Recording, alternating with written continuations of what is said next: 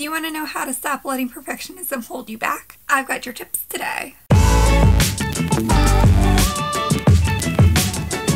Hi, I'm Mallory Grimsey. I'm a teen therapist and I love making mental health videos. A lot of the teenagers who I work with struggle with perfectionism. And if you're not sure what that is, it's the idea that not only do things have to be complete, they have to be done well, perfectly well. As in, no room for mistakes, no room for improvement. It's the best of the best. Are you a perfectionist?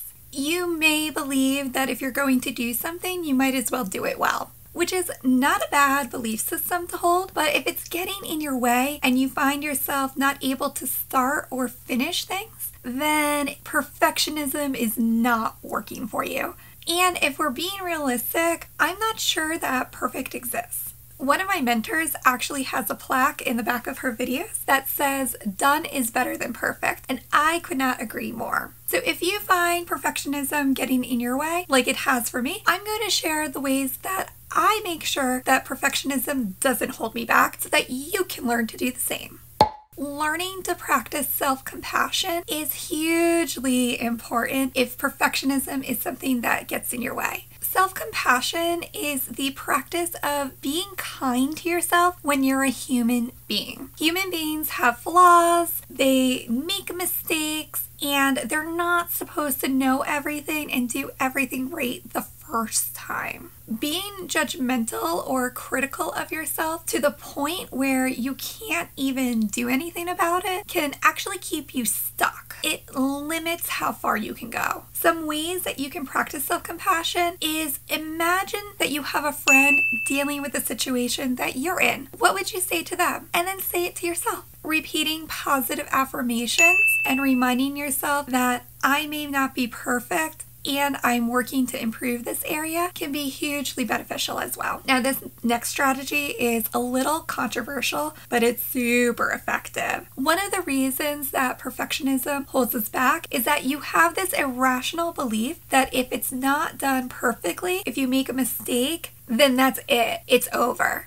So one of the ways that you can challenge that belief is to actually make a little mistake on purpose and see what happens. Now, don't do this with your SATs, please. That's super important. Like, don't be like, oh, you know what? I'm just gonna choose not to study for my SATs and we're just gonna see what happens. That is not what I'm saying here. I mean something that's really low risk. Like, for example, one of the things that I actually recommend to people is to walk around with 2 mismatched socks if that's not typically your style. See if anybody notices.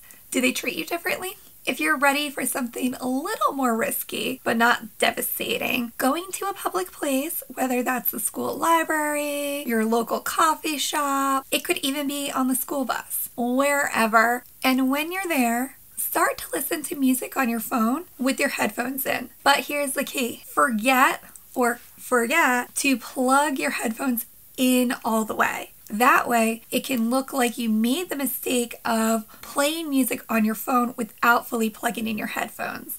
You'll probably find that most people won't even notice or say anything. And if they do notice, they're just going to call to your attention like, hey, I don't know if you realize, but your headphones aren't plugged in all the way. And if somebody's being a huge jerk about it, that's on them. You know that you made a mistake and that's okay. This next tip is a favorite of mine, and that is to ask the focusing question. If you're not familiar, there's a book called The One Thing. It's a book all about improving your productivity. It's a little nerdy, so if you're nerdy and you want to know like the science and why it works, I highly recommend reading the book. I really enjoyed it, but the concept or the strategies within there are super effective for stopping perfectionism from holding you back. And the focusing question is really motivating for helping you just get started. So what is the focusing question? It's where you consider all the things that you need to do, which can feel really overwhelming, and it's hard to prioritize like where to start, especially when they're all important, like studying for midterms. So what you can do instead is ask yourself this question. What is the one thing that if I get that done will make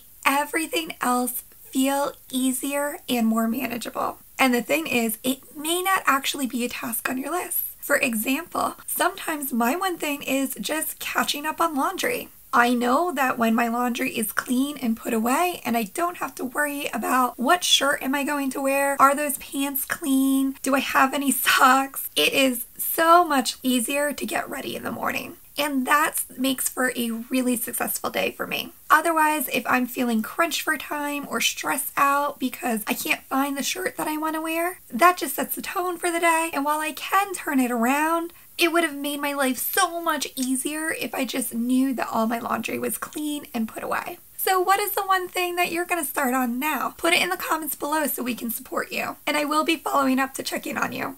If you found these strategies helpful, I highly encourage you to share this video because you never know who you could be helping in the process. And if you're curious about how seeing a teen therapist can help improve your life in other ways, watch the video on your screen right now. Thanks for watching.